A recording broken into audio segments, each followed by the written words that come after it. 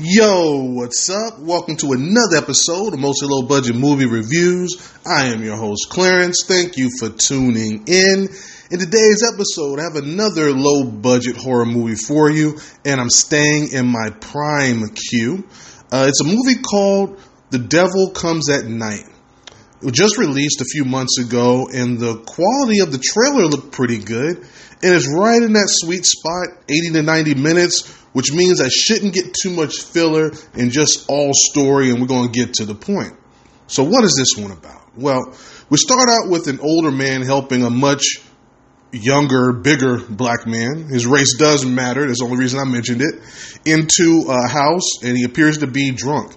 He passes out, and the old man leaves this note telling him that, he needs to find what he needs to find, but keep the lights off.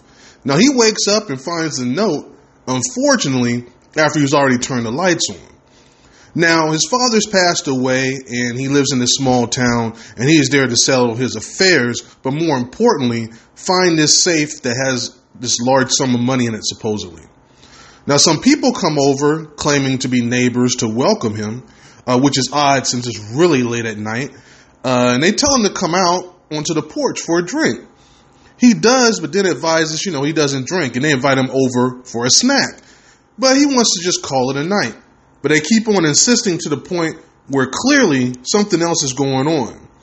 He goes back inside and, he finds this woman hiding in there.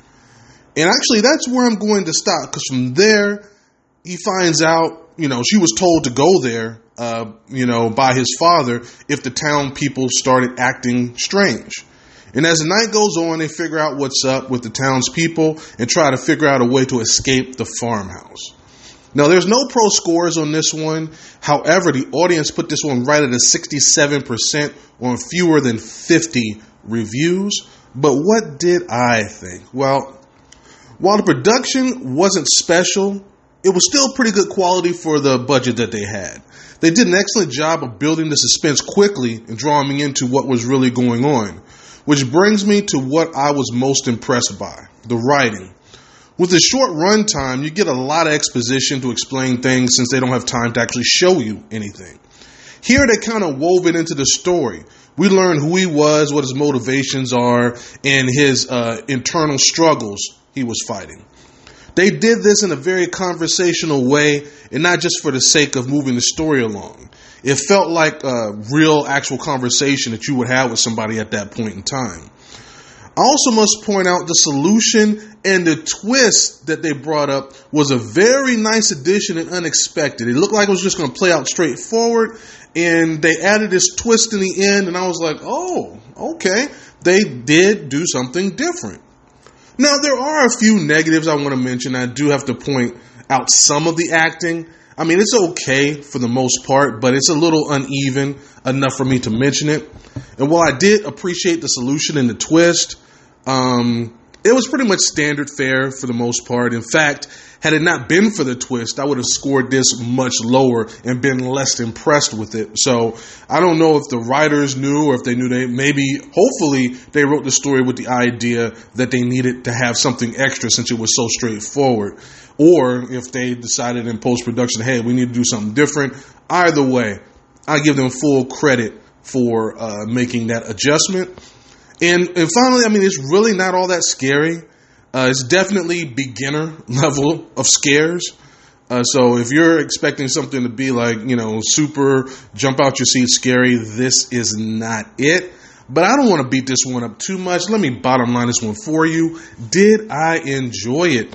And yes, I did. I will put this one right at a 73% to stay consistent on the rotten scale. If it was a little bit more original and they added maybe one more wrinkle besides the twist at the end, this would have been much better.